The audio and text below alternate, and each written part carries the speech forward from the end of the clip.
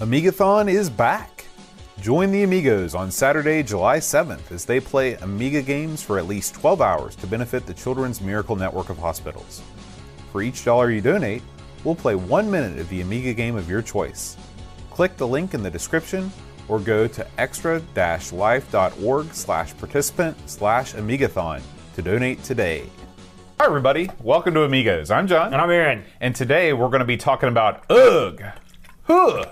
Good God, y'all. What is it good for? Absolutely nothing. This show is sponsored by AL8. It's not really, but it could be if you represent AL8. I got these this weekend, Memorial Day weekend, in my father's homeland of Louisville, Kentucky. That's a great homeland for bar hopping. This is, AL8 is a beverage that comes from Kentucky. Yes. This and bourbon are the two most valuable exports. That's good drinking. Yeah, it's kind of like a little bit of cherry 7-Up with a little bit of ginger ale. These mix well with any sort of booze. That's right. I might add. I'm into, maybe I'll save that for insert disc 2. What's that? I was going to have some Fireball this evening. Oh, geez. It's been a while Yeah, since you we better opened save that up. Yeah, Ale-81, the official drink in Kentucky. I was just telling Boat that they've got this, the non-cherry version of this on tap at the local Dairy Queen right down the street from where I work. So, and the diet version. It's a magical place, Kentucky. Now, why do you figure they call it Ale-81? Well, I know the answer to that because on the label, it tells you the secret. So Ale-81 sort of sounds like a late one. I kind of got that, yeah. Now, why they call it a late one, maybe because it was popular in the late night soda joints back in the 30s. Those existed? I don't know. Late night soda joints? You know, what underground. Did you do in there? Just clandestine activities. Is that where they had the underground domino ring or something? With their drinking soda, you know. Soda joint? How many urinals were in that joint? Hundreds. Because this stuff goes right through It's you. right next door to the opium den. I thought it had tons of Popular back then. caffeine in it. Let's see, shall we? I don't know that caffeine level is given on a nutrition fact. Well, I mean, I just assumed it would keep you awake. Wouldn't that be... That's true. A late one. Like, I'm going out for a late one. Better take a 6 Ale-8. But I've drank these, and I wasn't like... I mean, this right here takes care of your business on that. That's true. Or Diet Dewdrop Extreme. The best. You know, but still, thanks for the bottle of weird pop. No problem. No problem. So, Aaron, we got some feedback from last week. All right. We had a couple new Patreon supporters. All right. Joe the Zombie wrote in. Does Creepy Dead Boy know Joe? I think they might be, The roomies sort of in related. the graveyard? He says, I love your podcast. Immediate supporter. You guys rock. Andrew Monks also became a supporter. And a third guy who wrote a letter to us, and he says, all right, with many great thanks for your work, which has been amongst the most cheering elements of the past 6 months. He says, after a protracted period of illness and surgery last year, the show arrived just in time for rehabilitation work and reconditioning across the summer months, and I listened to the whole archive across that period. Holy smokes. Yeah. Poor guy. This guy's name is Raleigh Burke, and he had an A500 growing up. He bought it in October of 1989 when he was a tender young lad of 8, so he's the same age as me. He got it for Shadow of the Beast. Just like so many Your Amiga favorite. fans, yeah. And so he wrote us a real nice letter about how not only did he play games on the Amiga, but he also used the Amiga in terms of preparing visualizations, photogrammetry. I don't know what that is, but that sounds like something smart people do. And also conference presentations. So sometimes we forget in our world of the Amiga, which is all games all the time, that there's a lot of practical applications for the Amiga. Just gaming. And so thank you very much, Raleigh. You know, I read Raleigh's letter, and Raleigh is one articulate individual. He is. He's a very astute man, and it was very nice. And I like getting... It's very, not to sound cornball, because I always say, but it's very humbling to get a note like that. I think to myself, someone of this caliber, or anybody's caliber, if you heard us talking before the show, this we're no brow humor. It's even lower. It's funny because my head professor in Sheffield, when I was in England, he went to a university called Loughborough University. Ooh. And it's kind of a, it's not like, Oxford or Cambridge, but it's a pretty good university. And I looked at it, and because I was going to go interview one of his old teachers, And I said, and I looked at it and I didn't know how to pronounce it. I said, so you went to Lowbrow University? He did not appreciate that at all. He's getting yourself over worldwide, he went, it's Loughborough. And then he just looked at me. Loughborough sounds a lot better. Yeah. It sounds like a German beer. It does. Luftbrausers. Pop me open a Luftbrauer. Did I say that right? I wish I could. I wish I had one right here. Well. We got some feedback about our Lethal Weapon episode. And so Figgy CTZ, Patreon supporter, he says he agrees with us about the game. It's a solid platform, and the controls are very refined. He loves the music, especially in the first level. Yeah, it's pretty good. He sees that there was a split in platformers from 93 and on. He said that's when games like Super Frog, Simon the Sorcerer, Sleepwalker came out. He says the graphics kind of there was sort of a turning point in that between 92 and 93 where things just started to look a lot better, and Lethal Weapon was part of that. So, and who'd have thunk it? Yeah, because that's a game I'd never ever played or even knew about. His particular theory is that this was when the A1200 and the 4000 were coming out, and so more and more developers were developing for the Amiga and not just porting things from the ST to the Amiga at that point. So, glorious days, those days. One more piece of feedback. Santar 5. Ooh. Wait a minute, no, it's Santar then 5 hours ago, but sorry. Santar 5 sounds pretty good. That does. You can use that, Santar. You have our permission. He says Lethal Weapon was the first game he tried with his 1 megabyte expansion for the 500. Ooh. Yeah. Extra memory detected. Yes, I knew you were. I was waiting for it. He says, my copy had a bug where it locked up when he tried to switch characters, so I always wondered how Murtaugh played. Another great thing about classic computer gaming. How who played? Murtaugh. Is that how you say it? Murtaugh? No. How do you say it? It's not Murtaugh, is it? How do you say it? Well, I don't know. I never thought of it. Let me see what it looks like on the page. Murtaugh. Yeah, maybe. I guess so. I don't think that's the way they pronounce it. Is it Loughborough? It's been a while since I saw that movie. You knew enough about it to tear me to pieces. I make one small mistake. What are you talking about? You confuse it completely with Die Hard.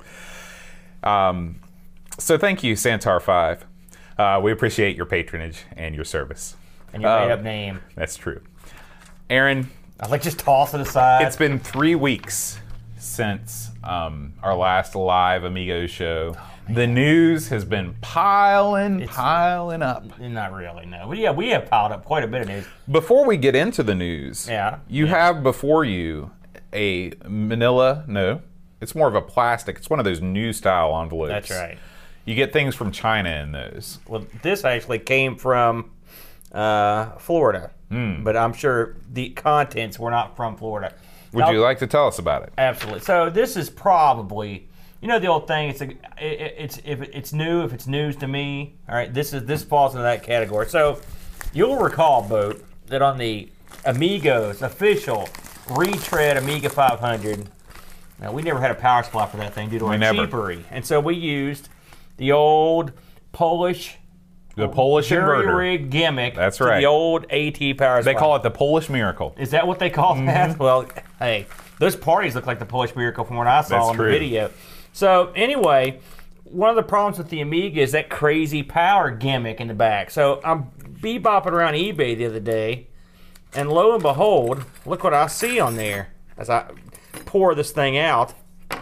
This, for you at home, is the power thing. It's that weird, this is it. 5 dice.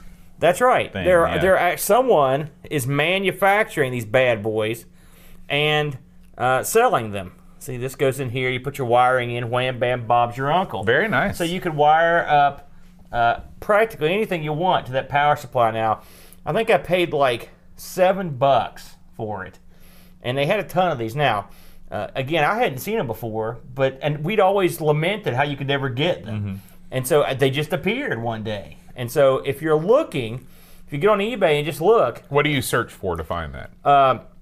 Amiga power plug. I believe is what I looked up. In fact, I didn't even look it up. It just came up. It just came to you. It just came up. And so you've even got the casing here, and then you've got a gimmick here to put on the end of the cord. I like that. Sort of spring-loaded. Well, yeah. And so what you can do is, what I think I'm going to do is I'm just going to wire this sucker up Well, I might use one of those. Remember we talked about the lady a couple weeks ago who did the video of her using that little micro power supply. Mm-hmm. This right here would go perfect with that. You do this on the end, wham bam, Bob's your uncle. Yeah. That's what I'll probably try. That sounds great. And I'll shoot a video of it if I do. But anyway, hey, for $6 or $7, if you're looking for a cheap power supply alternative, there's your plug right there. I mean, you could make these, but like I said, I've been using that one that came from Poland that they sort of jury rigged, and it's quirky because it could pop out at any moment. So there you go. So just a little tidbit. If you don't know about it, now you know. You ready to move on? I'm ready. Let's do it. The news. So I'm just going to kind of arbitrarily get this because we've been gone for a little while. And I can't remember what we did and what we didn't do. So let's talk about Rough and Ready. Okay. This is the continuing saga of these cartoon games. Now, and from Hanna-Barbera. Now, I as I mentioned, when I read this, this is another Dreamcatcher article, of course. I don't remember Rough and Ready. Me neither. At all. Me neither. And when I look at them, there's a vague familiarity to them, but I'm shocked because this is normally something that's in your wheelhouse. It's shocking to me. Mm-hmm. I was like, Rough, and the thing is, I remember when we kept getting Rough and Ready confused with another game we were Rough and Tumble. And you said it over and over. I think you even build it the next week. Probably next week, Rough so. and Ready. So, but this is a incredibly deep look into this game and all the various versions of it from Dreamcatcher. Speaking of him, here's another one. This one hit me hard. Dreamcatcher looked at the game, a Scooby-Doo game, but it's basically you can play as Scrappy Doo. You remember? Did you watch Scooby-Doo? Absolutely, I watched. So you remember this little guy? Mm-hmm. I couldn't stand Scrappy, even in the old days. I never liked him. I didn't like gimmicky, cutesy characters. They would, and it seems like the cartoons had them every time. They added them often. I think it was when the initial viewership started to flag, they needed to inject something in there. Right, but I mean, okay. I'm just gonna go run through a few of these that always piss me off. Right. Okay, you got the Thundercats. All right, you got all these big buff killers, hot, Panther, Chipper. Lion Woman. Then you got here comes Snarf to come in here. You already got the darn twins. Do we need Snarf running around like an idiot? What about that? What about the show with the twins and one of them? Then there was that blob. This was like Thundar, Bleep and Gloop. They were okay because they didn't talk. Okay. But here's something that did talk. So you got another show with a bunch of buff killers. There's hot chicks aplenty, cool bad guy. You hear it's He-Man. Mm-hmm. Here comes freaking Orko. All right, another goofy character that no one asked for. No one wanted this guy. Nobody asked for Orko. Am I wrong here? When you go out to get your action figure, it's like, let's see, I've got He-Man, I got Tila. Oh, I'm going to get the Orko character. He's a goof. You needed a character like that in He-Man because He-Man was slightly frightening to the young children, and needed somebody. No, it was not. It was slightly frightening to me. You were scared of the He-Man characters? Which one scared you the most? Skeletor. He's a skull face. I'll give you that. He's a skull face killer. He's one of skull face. There's a rap name for you right there. But so anyway, Scrappy Doo was like them, but more annoying. I couldn't stand this little goof. Yeah, I didn't like Scrappy Doo. Another guy. You got Next Generation. You got these cool characters. Here comes Will, the 10-year-old that's manning the helm. Who thought that was a good idea? Right. Let's just let the kid man the helm of this intergalactic starship. Now, did Babylon 5 have its own Will Crusher? Absolutely not. They were having no truck with any of that stuff. No, they weren't going. Are you kidding me? That's a serious show. They don't have that kind of crap. Anyway, it's a good article. I've not played the Scooby and Scrappy game, and shan't be playing. I did watch the movie where they. Oh my gosh! Have you seen this? That looks like an abomination. No, it's actually the guy they got playing Shaggy's pretty good, but the Scooby's or Scrappy's in the film, and I'm not going to spoil it for anybody, but it's pretty amusing. Okay, I'll check it out. Oh, another one. Remember that you got the Super Friends, right. Superman, Batman. You always have to. Here comes the Wonder Twins with their monkey. Can't they also turn into water? One can turn into water-based stuff. One of them can turn like animal-based stuff. Who got the worst end of that deal? Yeah, that sounds. Form of I remember they'd always Gleek would carry the bucket around so they could put that water guy in the bucket, and then Jaina would carry them all. She'd turn into an eagle or a giant hawk or something. Are you kidding me? That's pretty dumb. That's Heredity really screwing you over. Yeah. You got the ability to turn into water. Well, whoop-de-doo. Right. You know? Can it be water in any form? Could it be like a gas? Yeah. Oh yeah. So you could do steam attack. It's right in the eyes. It's still lame. Who wants it? What's your superpower? I could turn the steam. Well, get it out. I guess because you eventually just kind of drift You away. make me uncomfortable like a sauna. Get it out. Anyway, I can go on that forever. So, moving on. Now, this was a great one. The brutal one. You know the one. Brutal Barracuda. Keep it in tune with the gimmick. The cartoon gimmick. 40 Amiga games that were also cartoons. Now, that's a lot. It's a lot of games. Now, did he miss any? I don't know. But he covered a lot of these. And I would like to play some of these. I was watching this the other day, and I'm kind of a sucker for crap. And and a lot of these, like this game, the Smurf game. This is not up your alley. This is probably of all the games for you to start on. You pick this one. To be honest with you, I stopped watching it right before this, and it instantly I sort of remember scared this of game because you're a ninja killing Smurfs or whatever you are. I guess you're. But that Hagar the Horrible game, like first of all, who's not a Hagar the Horrible fan? Me. What? How long has it been since Hagar the Horrible? We talked about him. I don't think we've ever discussed him on this podcast. Exactly. He's just a generic, weird character. I know she went back to the Smurfs. Well, I wanted to get back to Hagar. Look at this now. This Hong is Kong Phooey. This is the heck. This Remember is the this song? Oh, I can sing the song. Hong Kong Phooey, #1 super guy. Right. I think Scatman Crothers was the voice of Hong Kong Phooey. What else is he known for? He was in The Shining. He was. Scatman Crothers? Yeah. Are you positive that he was in The Shining? Yeah. Okay. He's super famous. He's been in tons of films. Or you don't know who he is, do you? No. I just have a hard time believing that anyone named Scatman Crothers would appear in a Stephen King He film. did that kind of stuff. Oh yeah, like the Scatman. No, that guy's a cheap imitation of Scatman I Crothers. don't believe it. If anybody's ripping off anybody, it's the other way you're a around. big jazz guy. I thought you knew who Scatman Crothers was. No. You need to turn in your jazz, Turn in the jazz phony card. baloney metal. You really hose that thing up. So let's keep a move on here. I'm going to skip past this.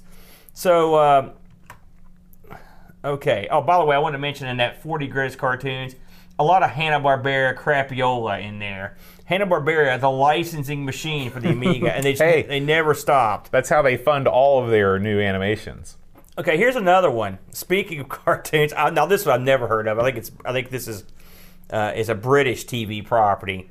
You ever heard of a show called Round the Bend? No. Round the Bend. It looks like it stars. Let me look here. It looks like an alligator and a rat and a weasel. I don't know what the hell that is. Maybe it's a mole or something. I don't know. I've never heard of this. I looked over this, and I just had no basis for any idea what was happening. Yeah. The Dreamcatcher, and I don't know how obscure this is either. You know, this. But It just goes to show that we think we know about British TV, but we don't know anything. Oh about no, I British don't TV. think that. But one thing he goes into here is how they took this Round the Bend game, and they were like, all right, screw that, and they just basically changed a couple things and released it as the game. It's like, here it is, same game. It's back again. Okay, now you stop me if we've heard from these before. Okay. So, another Dreamcatcher joint. And I don't know if we talked about this. It's actually we may have talked about it. Is Baby Joe is Going Home, the baby platformer. Now he's released the script for this. It's up on the G Plus page, but I don't know if we talked about the video or not. Did you watch? I don't think we covered this. I think this came out right before. Have you read this yet? No. That's high weirdness right there. It's a baby platformer. It looks kind of like the guy from Roger Rabbit. What was Wasn't his name Baby Ralph? Baby Herman or something Baby like Herman, that's what it was. Is that what it was? Yeah. I can't remember. We have not talked about Dreamcatcher's interview with Andrew Morris. Oh, now this. I'm glad you brought that up. This is tremendous. He goes into questions about what in God's name happened on Kid Chaos, which is we're going to bring him up later, but that's been a continual puzzlement to us, is this guy's bizarre backstory. Mm-hmm. So it turns out, I mean, I'd heard some of this before, but it turns out up till very close to the release, that was going to be a cat, right? And so, but they decided to change it, you know. And the publisher was like, "Nah, we don't want a cat. We want something else. We want a big, dumb-looking caveman teenager. Did you catch the name of the cat? Cosmic Kitten? Cosmic Kitten. Now, I think probably Kitten. You don't want to go with that because that's too wimpy. But Cosmic Cat, there's nothing wrong with that. well, I mean, let's face facts here. And no offense to anyone, but that don't sound like a winning formula either to me. Cosmic Cat? Cosmic Kitten. Well, Cosmic Kitten, no. But they didn't say Cosmic Cat, did they? They said Cosmic Kitten. They should have ran it by us. Well, oh yeah, that would have really worked. But this is a heck of an interview. I mean, think about it, man. What a get. And this is really good. It's been a while since I read it, but I mean, I really liked it. Yeah. So, you get some scoop on magnetic fields, and it was very interesting read. So if you haven't read this yet, for God's sakes, go pick this one up. I got to make sure I get this on the Google Plus page because it's really, really a heck of an interview, and it solves some of those questions that you may have had about Kid Chaos, the weird caveman, and again, doo-wop killer. If you're listening, if you're a listener of this podcast and you never go to our site, everythingamiga.com is where you can find all of these articles, plus links to all of our videos and all of the interviews. It's a real treasure trove of Amiga goodness. It's a treasure trove, all right. So let's get into a little site stuff that I can't remember. I don't think you have put anything up here recently, have you? Is there anything I missed? I don't think so. So we had Brutal Barracuda has put up a couple mail bags in our absence. If you would like to go back and watch us get mail, we like it. So yeah, feel free to check those out. We did several Insert Disc 2. I don't know if we've pushed them or not. Including we did one where we talked about what would happen if the Amiga had never died, and when I say we talked about it, I mean we touched on a bunch of stuff, and that had to be one of those. And then what did we talk about last week? time? We talked about multitasking. That's right, yeah. Multitasking. So that was another interesting bit there. We have two new. ARG Presents. ARG Presents have came out in the past. I had my brain just sort of short-circuited there for a minute. I think it's the AL81. I think it's kicking in. We did one on the Beeb, and by the way, and I mentioned this on the last episode of ARG, but the guy, remember that I don't know if you heard. Did you listen to the last ARG? You can lie and say you did. The guy that actually programmed that Phoenix knockoff was responded that he had done some other games. And he did the Frogger knockoff as well on the Beeb. So he was a Beeb programmer. And then one of the guys that actually runs that site we were playing the games off of. He also commented on. So that got some interesting. Who knew? Right. They were probably baffled that two goofballs from West Virginia are playing BBC Micro games. And I ended up watching the BBC Micro film, which we talked about. So I'll talk about that in Insert Disc 2. But I was beebing it up for a weekend there. And then, and we should probably talk about this, as we've never really formally addressed it, but last week, me and Brent, the Brentster, the round mound, the sound, we talked about the Atari Jaguar. And I pronounced it Jaguar the entire episode. I went back and listened to it, and I was appalled at my own. Why? That's how we pronounce it here Well, in it's America. not the way it's supposed to be pronounced. And someone's going, oh, those bloody Americans, they cannot pronounce Jaguar. And pronounce it Jaguar. And Jaguar. We do. That's what they did, the Jacksonville Jaguars. The Jacksonville Jaguars. That's what we call them. There's a W in there. That's what we say. But we played Pinball Fantasy Island. Remember him, Mr. Rourke? I've never seen Fantasy Island. You've never seen Fantasy Island? No. You know who his little buddy was, tattooed? Yeah, Hervé Villechaize. Yeah. You need to watch some of those. At one point, Mr. Rourke fights the devil. Oh, that sounds great. Enough said. Is that the same as Love Boat? Came on directly after the Love Boat. Are they tied together producer. in any way? The Love Boat did dock at Fantasy Island occasionally, yes. That's true, so there you go. Anyway, and Brent looked at Bubsy.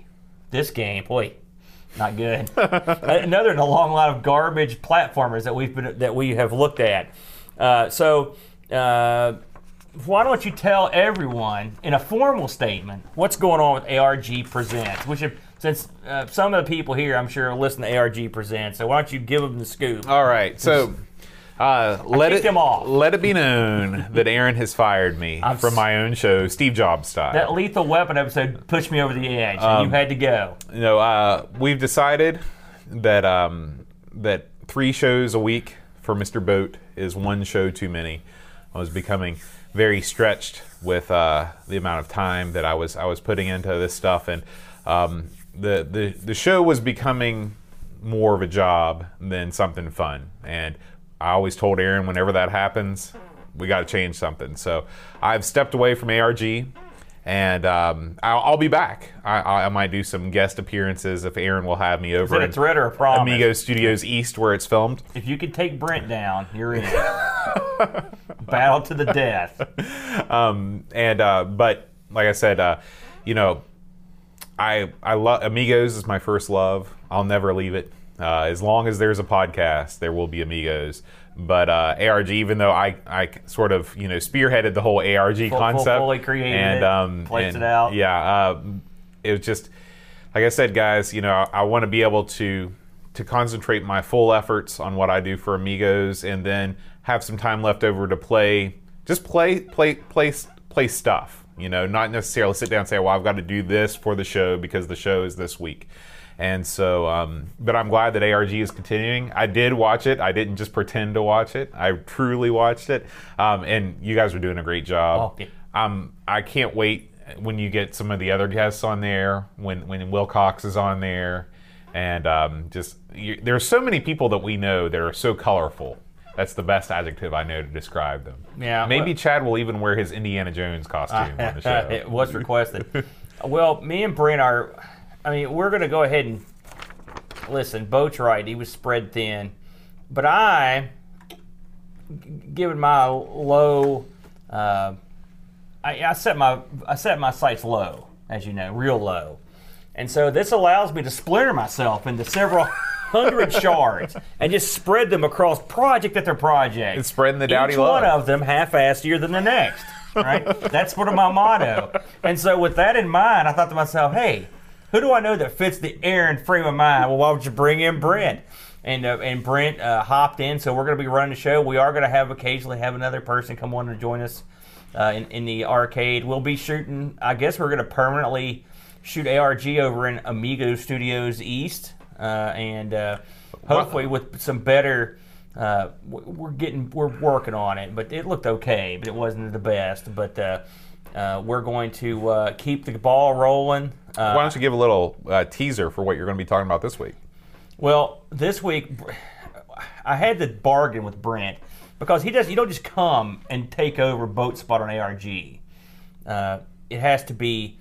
I had to beg to get someone to take that seat. No one wants it because I'm on the other side of it. So Brent said, "Listen, I came in, I played this god awful game that Boat picked for me off the wheel."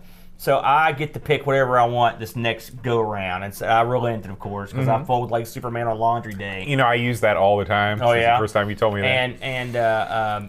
So Brent chose this week. We did not spin the wheel or make the deal. He chose to play games from the Famicom floppy disk collection, which I've played practically nothing. Well, you've played more than you think, because a lot of those games came out in cartridge form on the NES. Well, I understand. So. So we're going to play a couple games off that, and then I think we're going to reintroduce the wheel and give that a whirl. Get it? Yeah. And see how that goes. But we're still finding our footing. And those shows are not going to be live streamed, correct? No, I don't have the capacity to do that yet.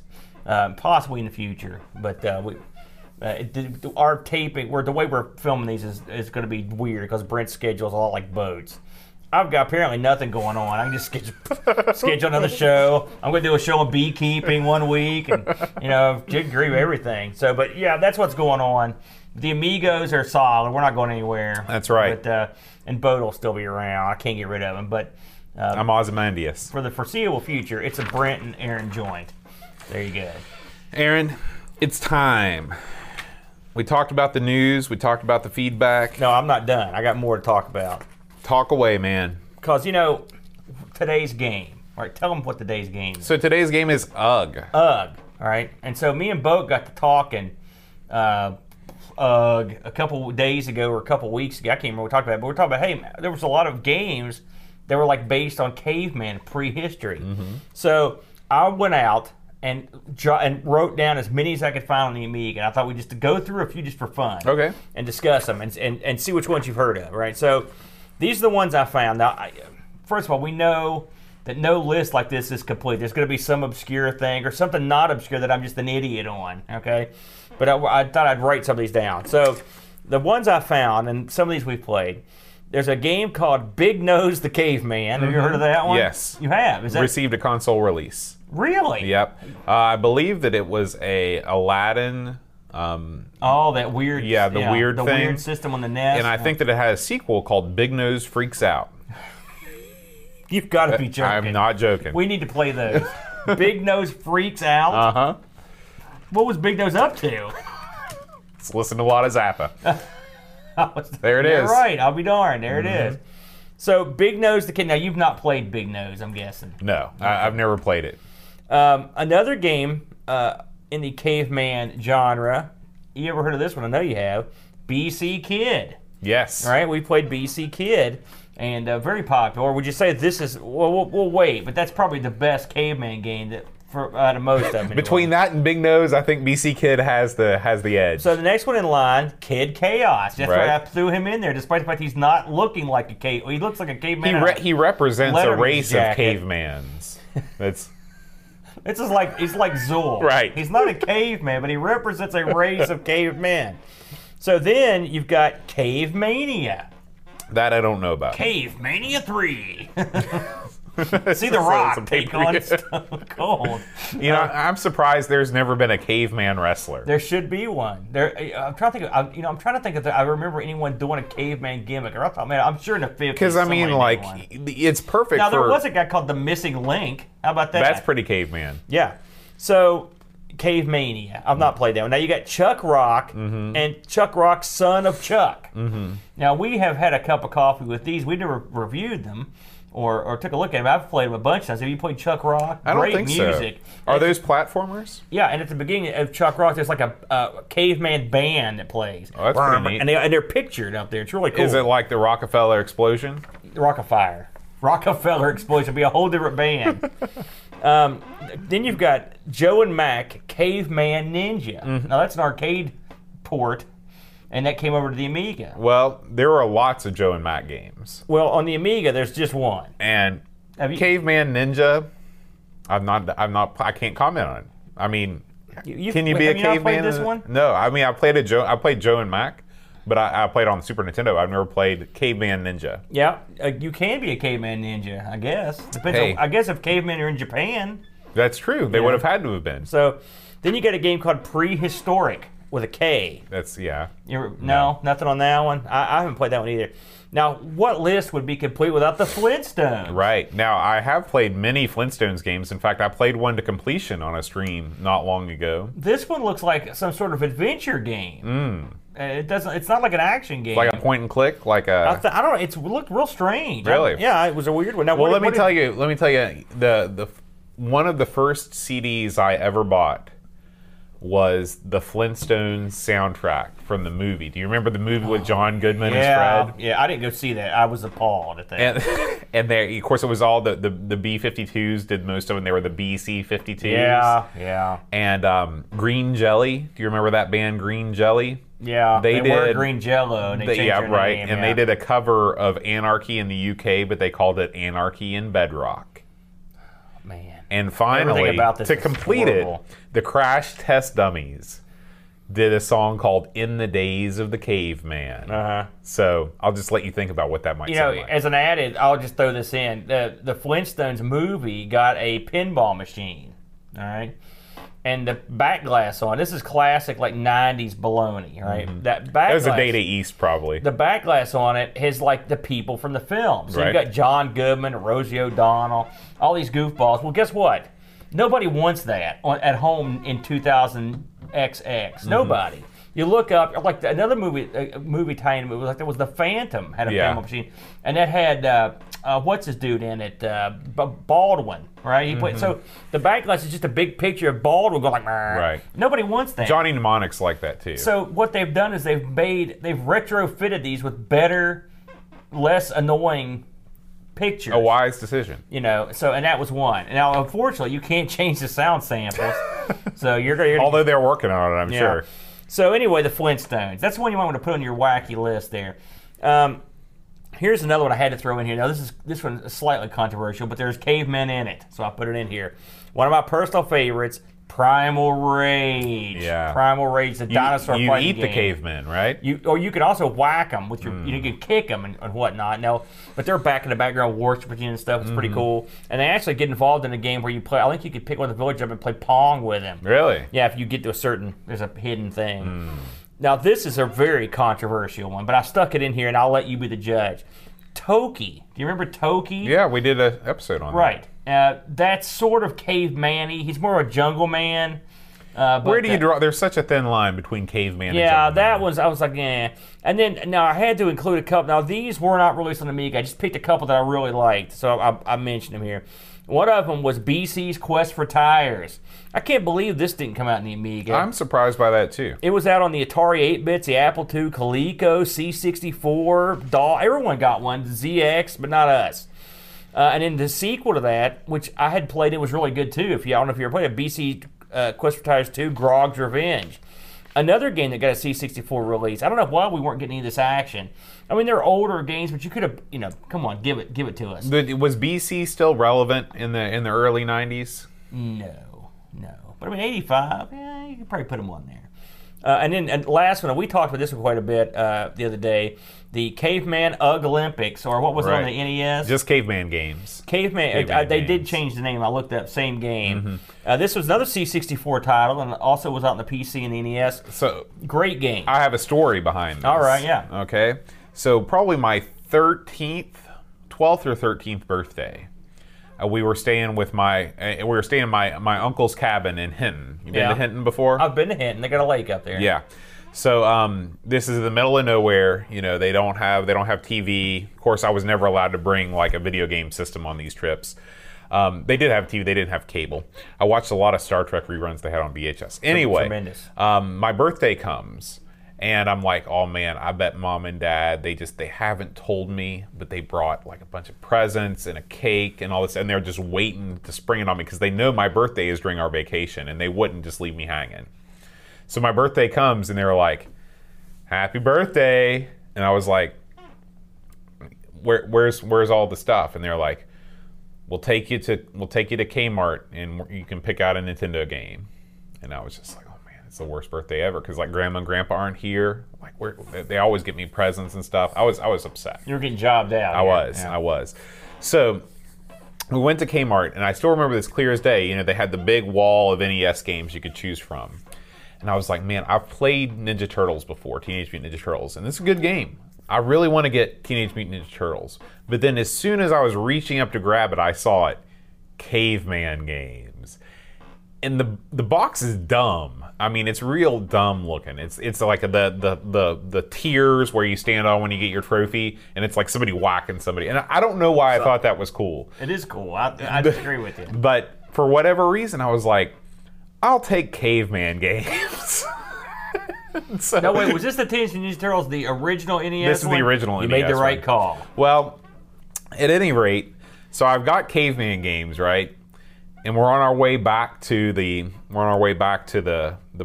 cabin, and I'm just thinking it's going to be another week before I can fire this up. And so I memorized that manual, every word in it.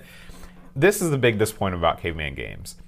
It's one of those games that's a button masher. It's your normal track and field game, but this game is so crazy difficult on the NES that you have to have a turbo controller to do some of the events. There's just some you can't physically push the button unless you're some sort of like super freak like your brother that has amazing button pushing powers. Yeah, he is amazing. But it was really disappointing. I was disappointed by the game because I didn't feel like I should have chosen Ninja Turtles. That's it. That's the story. That's a sad tale. It is. It's really one of the things that sticks out most about my youth. I don't know what that says. You were a pampered kid, is what it tells me. That was the worst thing that ever happened to me. So I liked Caveman Olympics. That's a great event where you take your mate and throw her by the hair. You do. It's hilarious. It's just like a discus event where you're spinning her around and you let her go. I don't think we'll be seeing that one in a re-release anytime soon. No. It's funny. This is completely off topic, but I was watching a video today of Fernando Valenzuela throwing his no-hit game. This is a baseball player in America. And I love Fernando. I don't know if you remember Fernando. Oh, yeah. And Vin Scully's doing the call. And he goes, he said the day, he goes, this will be a great day for Fernando's kids if he could pull this off. And he throws the ball to double play. He goes, he's done it. He's done a no-hitter. He's like, all you people sitting around the house, if you've got a sombrero around, throw it in. And I thought, I thought to myself, they would come down on Vin Scully for saying that. He would have been gone. Fired. And people don't realize that Fernando was a huge Latino man. It was a non-Latino star. He was a huge deal. Oh yeah.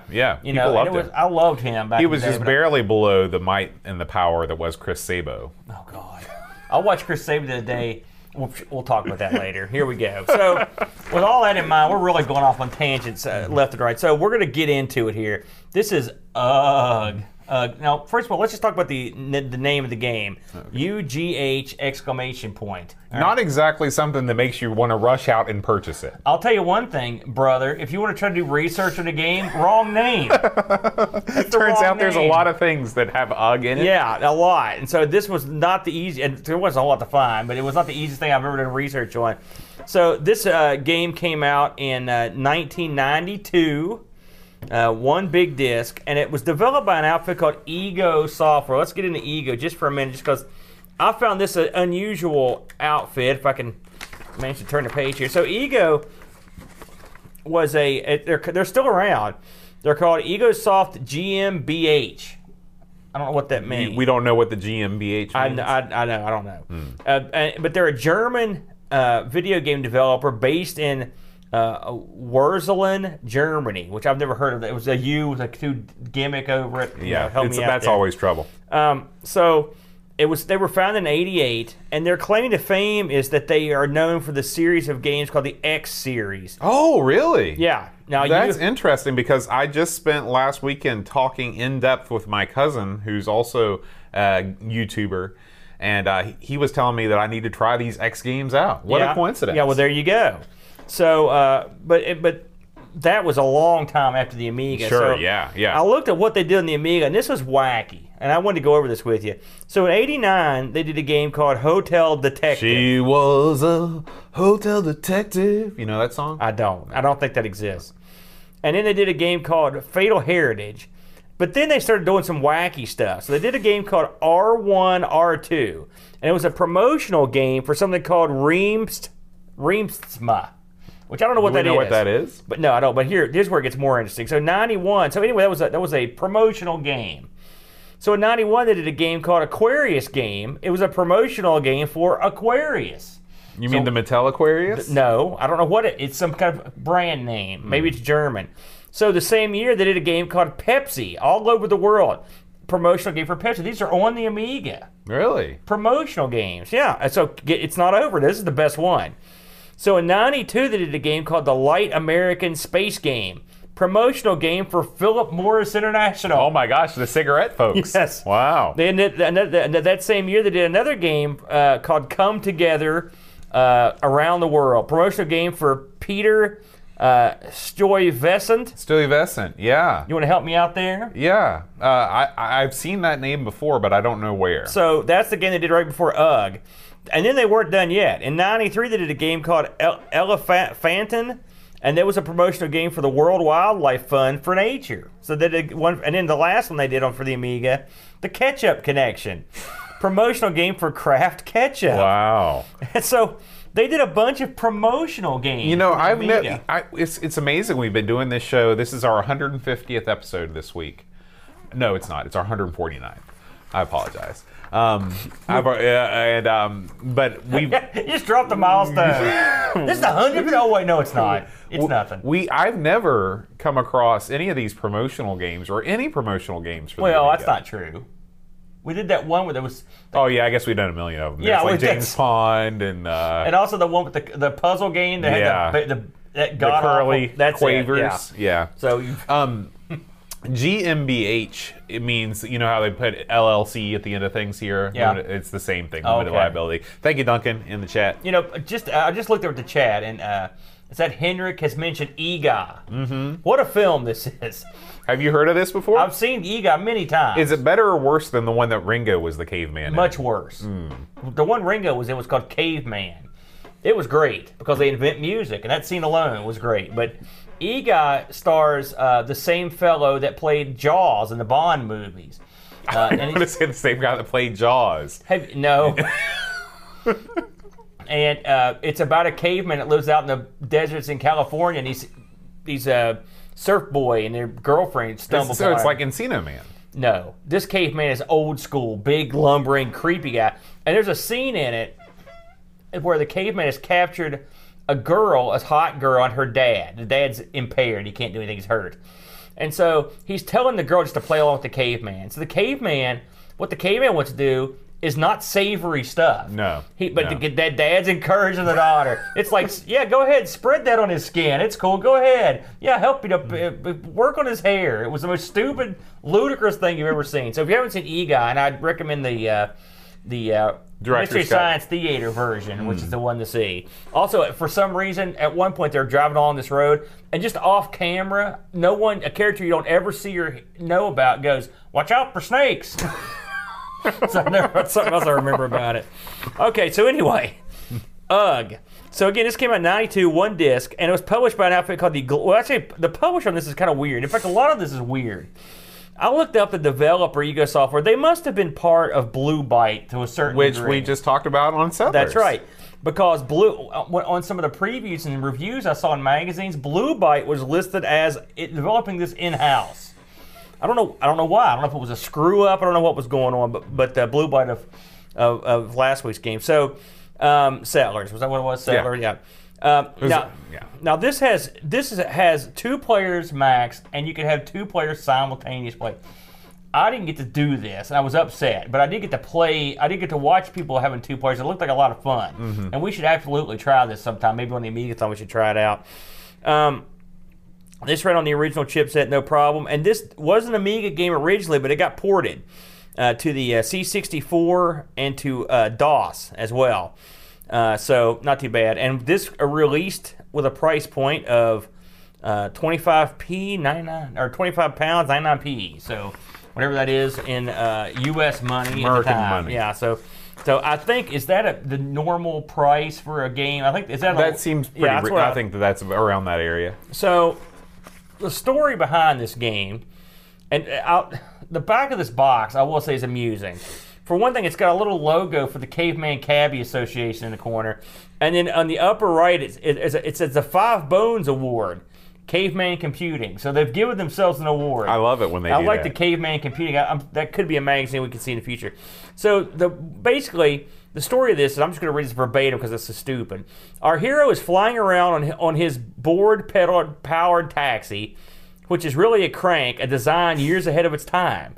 Your task is to help out prehistoric cabbie get his woman. Let me say it again. Your task is to help our prehistoric cabbie get his woman. She is very demanding and very possessive, as most cave babes are. Probably wouldn't fly again, Curly. And she always wants something new. Washing machines, vacuum cleaners, and gyms. Wow. You know, all those little household items that were so handy back in the Stone Age. The only way our hero could give her those things is to work like a nutter caveman cabbie. What does that mean, a nutter caveman cabbie? Have the chat explain that to you.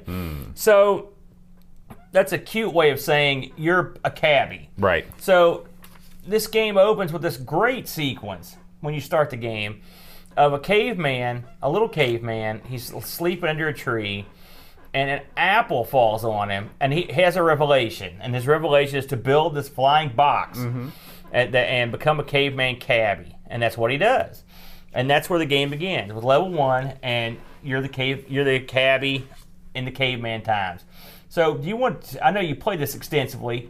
What would your take on the premise and the makeup of the way the levels are structured, the graphics? What did you think about this stuff? So I thought that the story was, I mean, it's cute. It's fine. It's not particularly original, but Right. it was amusingly done. Yeah, and just like so many Amiga games, they spent time with the intro sequence. Unlike a lot of Amiga games, this one actually has good gameplay after the intro sequence.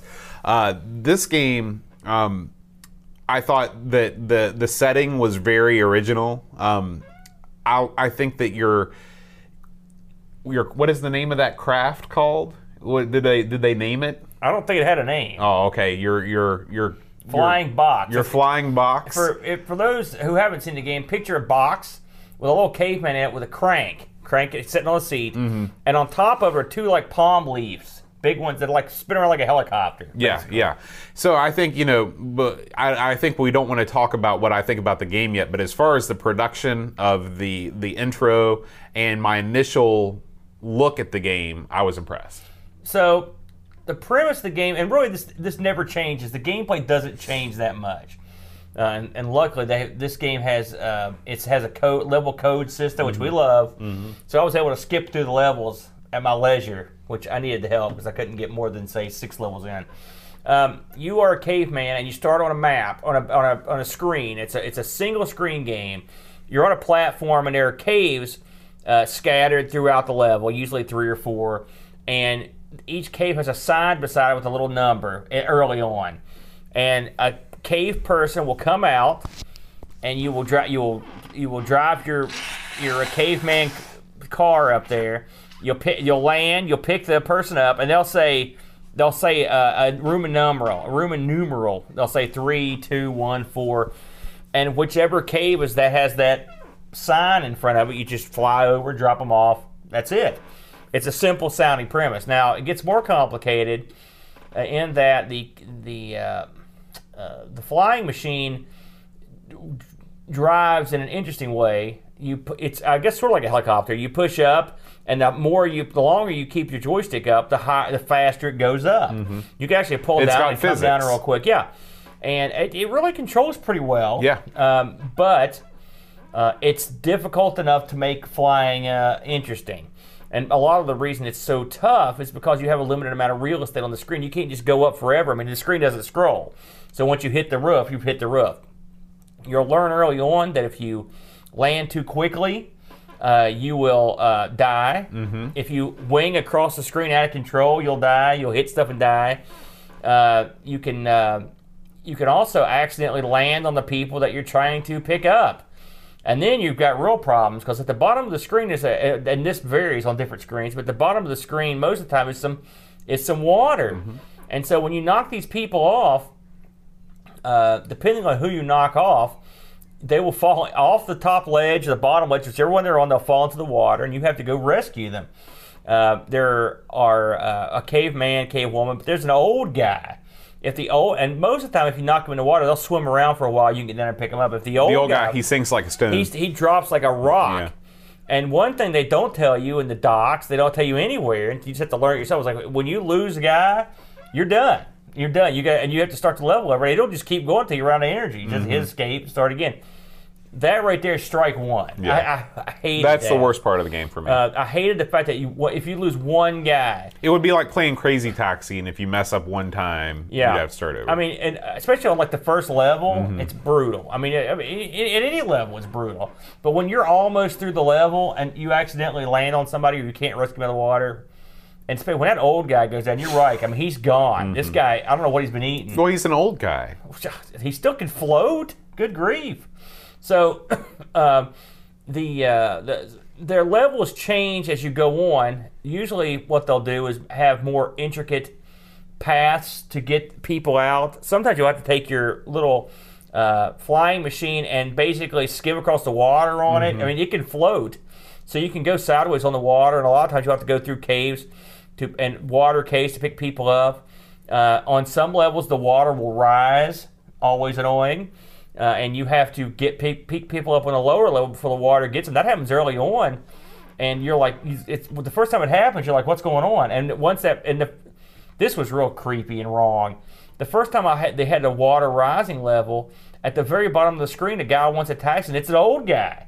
So you've got to hurry. A second the screen starts, you got to hurry your ship down there to pick this old guy up, because once the water comes up past where he can get into your flying machine, he just dies. Yeah. And then the level's over, and you're like, what the heck just happened? Right. Too soon. Now, you've got some, aside from just flying around picking people up, you've got another thing you need to keep track of, which is your energy. Because pedaling this box around is exhausting, as you can imagine. I mean, I about fell apart today mowing the lawn, so I can imagine what this is like. So you've got fruits. There's usually a tree on that level and a rock. And what you have to do when you need to replenish your energy is to get fruit. To get fruit, you have to take your rock, toss it out of your box, and it'll hit a tree and knock something out, and you can go eat it. The fruits are apples, lemons, oranges, bananas, cherries, pears, and strawberries.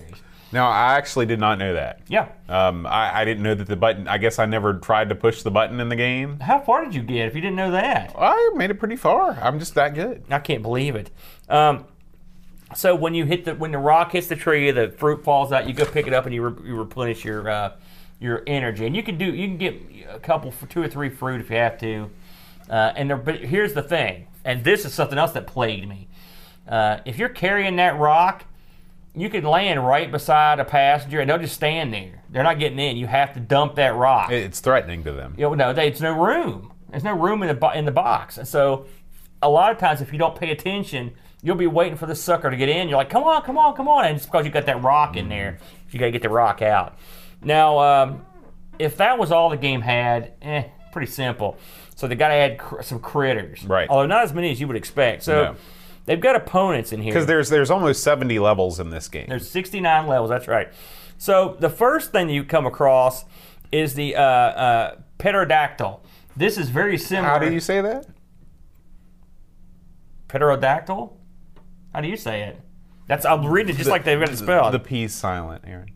You never learned that in school? Pterodactyl? I know what a pterodactyl is, but I don't. That's what that is. Listen, they call this guy the Trioporus. That's a fake name too. I didn't know if it was a real name or not. That's how you spell it. That's Doesn't pterodactyl. matter. Doesn't matter. Hey, you know about the fruit? You're giving me business about the P. I got to get back at you upside the somehow head. for not knowing about the So fruit. if you've seen the guy, also I get him confused with where the heck that is in Joust. That's what he reminds me of. The guy. You ever played Joust? Yeah, but I think, isn't he like a condor or something? He's got a name. Yeah. Pterodactyl. That's what it is. I don't know. I made that up. I don't know what it's called. But anyway, in Joust, the thing comes across the screen and tries to eat you. And this pterodactyl comes across and just gets in your way, basically. So Maybe he's Russian. Pterodactyl. It almost always happens when you're landing to pick up a passenger. Here he comes. Yeah. Right in your way. And he's big, too. He's I mean, big. he's massive. Now, the good news is, if he gets irritating enough, you can drop the rock on him, and he'll go away for a while. But he'll come back. So he's annoying. Then the second guy you're going to come across is the dinosaur. The dinosaur doesn't really attack you. He's just sleeping. But his snoring, like, screws up your machine. It basically blows you across the thing. It's a real pain in the butt. Mm-hmm. And then the last guy is a guy, and they've got 2 names for him, so your mileage may vary. I've got Trioporus, and then I've also got Triops. But basically, he's a dinosaur, a horned dinosaur that he just stands around, right? If you're past, you're standing beside him, he doesn't care. But when that machine comes down, he gets pissed off, and he tries to run you over. That's basically what happens. So you've got to get out of the way, or he'll screw you up. And so those guys are scattered throughout the levels. The one thing you have to do often with the Trioporus, which I don't know why they didn't just call him a Triceratops, but that's what they've got, Trioporus. Maybe that's the German name for It could be, man. It's probably the guy who wrote these docs just misspelled it all the time. But you have to hit him with the rock, stun him, pick the passenger up, take off before he wakes up. It gets real complicated and intricate. Not really complicated, but you have to be very adept at the maneuvers. Yeah. Now, again, we mentioned there were 69 levels, and the levels are, again, I played about the first. I cheated my way through the first 20 levels, and I skipped around. Okay, there are some things that get added later on, like levels. There'll be levels that their sign is blank, and so someone will request to go to one of the blank levels where you can end up going to the wrong one. There's some levels where the pattern you take to get places is real important. There's some levels that you have to go, basically almost underwater. If you go quick enough, you can kind of sink your ship and go under ledges and stuff. But one thing this game doesn't do very well is mix it up. We've played several games with this sort of, not this exact kind of gameplay, but a game where what was that game we played where you had to go around and rescue those people? It was multiple screens and they were real tiny. The Merry Men. Yeah. What was that? Do you remember the name of that game? I can't remember off the top of my head. But it was the game with the Merry Men. Yeah, but that game was far more... Chat, if you can recall. It was far more... there was a lot more variables and stuff going on. I agree. I think there's a lot of similarities. It does, because the characters just are tiny. This is a much easier game. All right, and it's not. And it's easy. much more accessible. I mean, you can jump right in and know what you're supposed to do immediately. That game had a lot more gameplay going forward. And as I looked at the reviews for this, I saw this come up more than once. So I felt about the same way. Benefactor. Thanks, you. Duncan. This game has a lot of similarities because you're rescuing people. In Benefactor, and in this you're moving them. It's basically the same thing. I like the plot of this. I'm always a sucker for these like taxi cab type games. I like the music. I like the graphics. I liked most of everything about it. But I have to admit that after playing it for a while, it just kind of got boring to me. And even with cheating to skip levels that I'd already played over and over, I don't know how much it was fun for a quick throwdown, but I don't know how much I want to go back to it. Now that said, 2 players looks like a lot of fun. Where you're sort of helping each other pick up all the passengers. There's even a few 2-player only levels that you can go to. I like the idea it's got simultaneous play. I think you could have expanded on this concept quite a bit. You could have even gotten some joust type action in with 2 players, if you ask me, or had a way to just change the backgrounds. They get kind of stale. You know what I'm saying? The caves over and over again. I'd like to have seen something else after a while. What did you think? Yeah, all of your complaints are sound and valid, which is an odd thing for me to say. Finally success. I think that this game, when I first started playing it, I was like, man, this is going to be one of my all-time favorites. Yeah, you sent me a text message like, oh, yeah. Yeah. And then 15 minutes later, I had the exact same revelation that you did, where it's like literally the whole game is doing the exact same thing in the exact same environment, just with something more stuff in your way. They make a big deal about your lady at the beginning of this game. Your lady might as well just be another guy. Like, she doesn't do anything different than the rest of the people. She's just another passenger to pick up. I wasn't even sure that was his lady. I just thought it was a lady. Well, it says introducing Bird in the cutscene before the second level, so I assume that that's her name. It would have been nice if they would have integrated, her more into the story. Maybe make her an obstacle where she's throwing. What do you say? She throws at you irons and things or whatever. No, that she wants that stuff. She wants that stuff anyway. Maybe so. Maybe just reinforce the misogyny a little bit more. I knew it was coming. But yeah, it's ultimately. I mean, I hate to say this, but it's a disappointment. A disappointment. And there's tons of room for more creatures, different maps. What would have been great scrolling screen, maybe like Benefactor. Yeah. And if that's not possible, other caveman cabins that are trying to pick up your fares.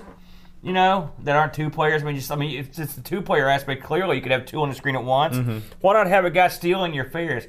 Why not make the levels a little more open? Now, I will tell you this: without having read the docs, I believe that there is a multiplier involved. If you drop off somebody early, you get a thing with an X on it. And That's I think right. that multiplies Well, that's your just score. like Crazy Taxi. It's the same way. Yeah, but I mean, we didn't mention that before, but that's something else. And it flies out when you get there quick enough. Let me be more positive. The way that your craft controls is excellent. Yeah. I'm a sucker for any kind of lunar lander type game. Yes. I like that sort of thing. Yes. And the way that the physics are implemented is very, very impressive. Like you said, you have upward momentum. As you press that stick up, you feel your velocity increasing. And the way you hit the water and float, that's really, that's some high-level stuff. The engine, the physics engine, if you will, behind the game is sound. Yeah, absolutely. That part of the game is excellent. Yeah. I would have liked to have seen the game. One thing about this game is, again, if you miss one guy, you're bummed. Okay? So, which I don't like. give me some more guys. And often you'll finish a level and you'll see another guy coming out. It's like, what's going on? But I mean, I would sit at levels until I died and nothing would ever happen. And I've read some of the reviews and they said the same thing. I thought maybe it was just me, but it's not. The levels this game gets tedious. When you're going back to the levels, for whatever reason, I don't find it that fun to play the game as it is. I don't know what it is. It's an X factor. I don't know what would have made it better for me. I think if they would have, it's literally the exact same background, the exact same rocks, just in a different pattern in every stage. And I skipped forward to into the 60s to see if Me too. It never changes. And it's there's more water. There's more. The caves are different, and they're tougher to get to. But the color scheme, everything about the stages, it's like they had a tile set and they're just rearranging the tiles. I think they didn't do enough with the prehistoric angle. I'd like to have seen more stuff. More critters. I'd like to have seen something that just hounded you instead of that pterodactyl. I'd like to see something that just followed you around, or dinosaurs that, instead of just sleeping. Aside from that one guy, I'd like to see the guy just come out and try to bite you. Oh yeah. I think they got a real good idea, threw it down, and then that was it. I noticed that the guy that did the levels in this, which I actually have his name here, at least he did some of the levels, was a guy named Peter Schmitz. He had only one of the game was credit on the Amiga, and it was as a play tester. So I'm wondering about his credentials as a level designer, because again, the level designers there wasn't a big enough mix for me. Now again, there may be limitations, but I doubt it. I think they just didn't add enough stuff in. You could have had lightning strikes electrifying a ledge when you're on it. You could have had people that you had to, there were a lot of things they could have done to make it more interesting. I think it would have been a cool bonus game or bonus stage to have. You start out, you've got a platform and you've got a bunch of people on there, and you've got to, take as many as you can to different spots above. Right. There's tons of things you or can do. Or they could have this. a fire. Fire. And he had to rescue people out of the fire. That would be cool. Yeah. Or they did the flood. But again, you can only do so much with what they've got. Right. So it was, I know some were beating a dead horse, but yeah, it was. I didn't think it was that much fun after I started playing it. So, and I guess if you're really, really good at it, you might enjoy the challenge of it. But to me, I wasn't good enough. It lost its luster pretty quick, yeah. So I'll take a look at the scores on this. I think we're going to be in line with these scores, Boat. The people over at Lemon gave it a 7.79, which again is pretty good for the Lemon crowd. Amiga Action gave it a 74. Amiga Format gave it an 88. That's high. Amiga Power gave it a 79. Because remember, Amiga Format is the wacky one where 50% is like a great game or a good game. CU Amiga gave it a 58, and the One gave it a 71. I would put my score probably in the 70s. Yeah, I'd say it's a solid 75. It's a playable game that's attractive. I like the plot. I like the look of it. I like the sound. It's got a good beat. You can dance to it. But it's not. And I'm not a guy that needs a lot of deep gameplay. But even as an arcade game, I would find this a little bit lacking.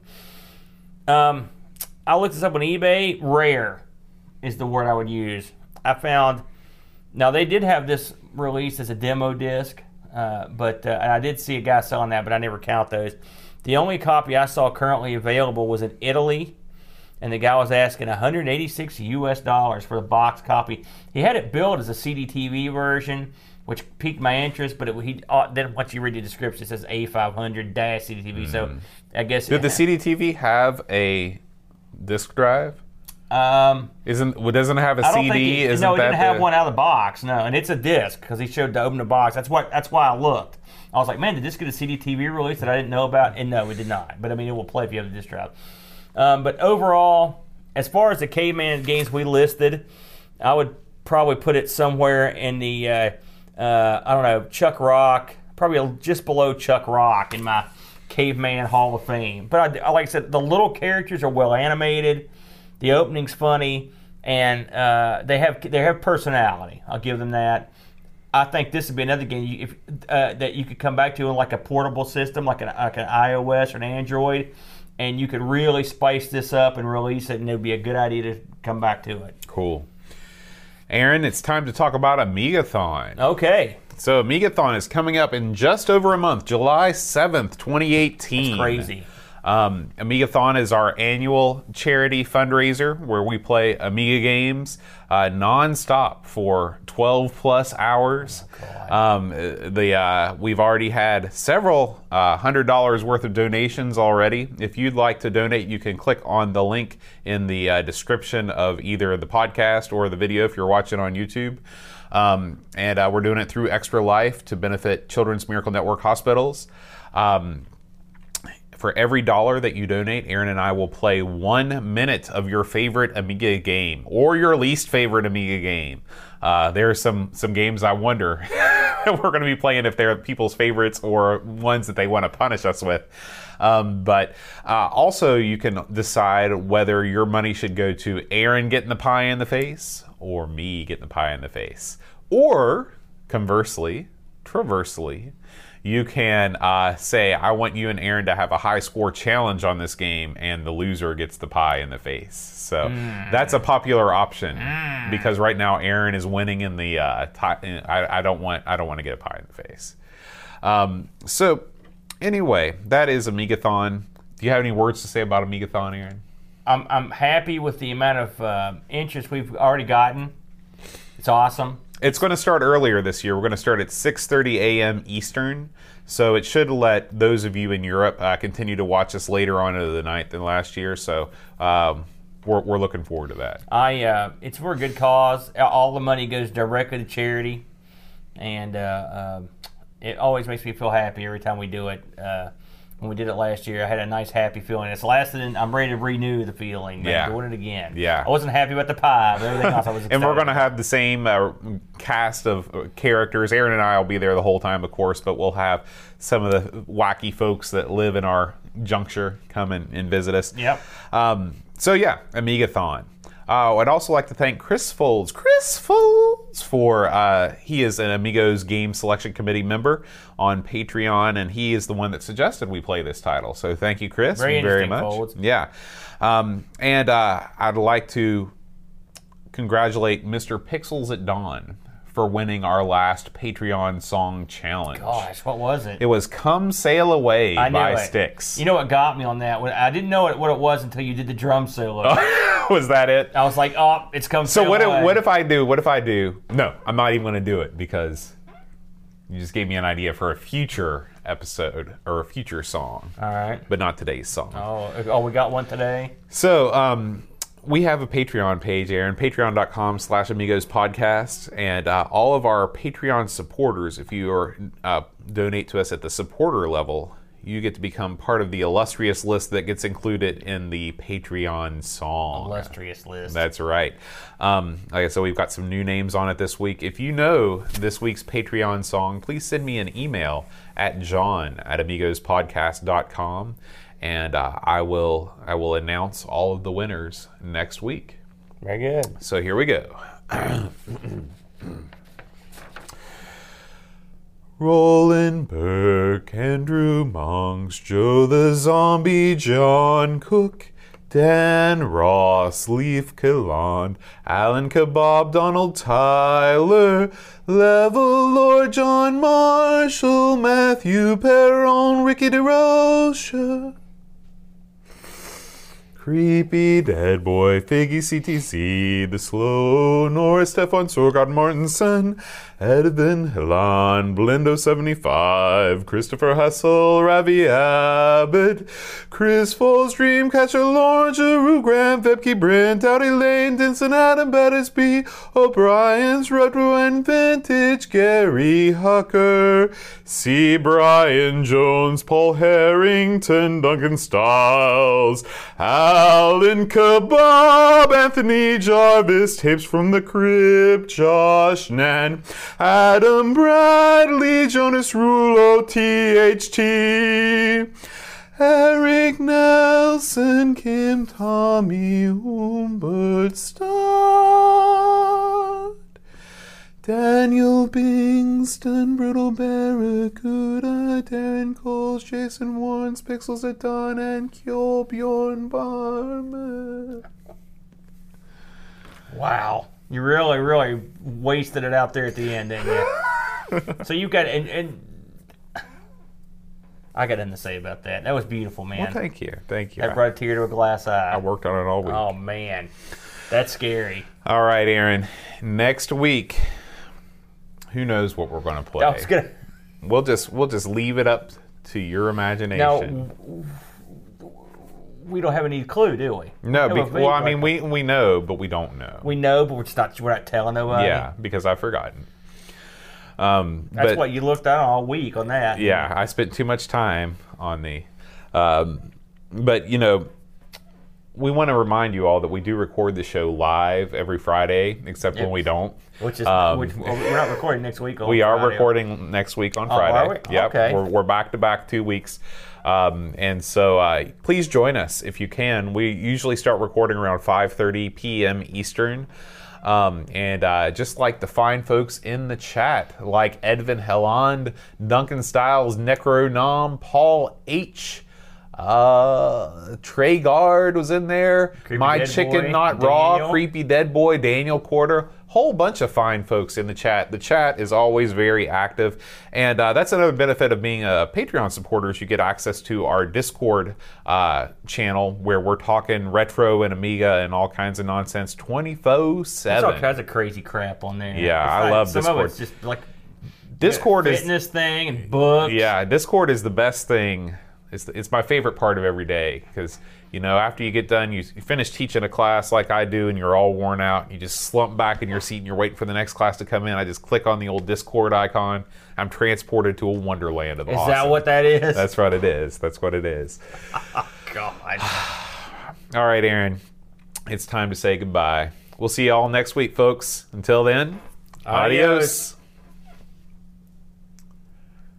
All right.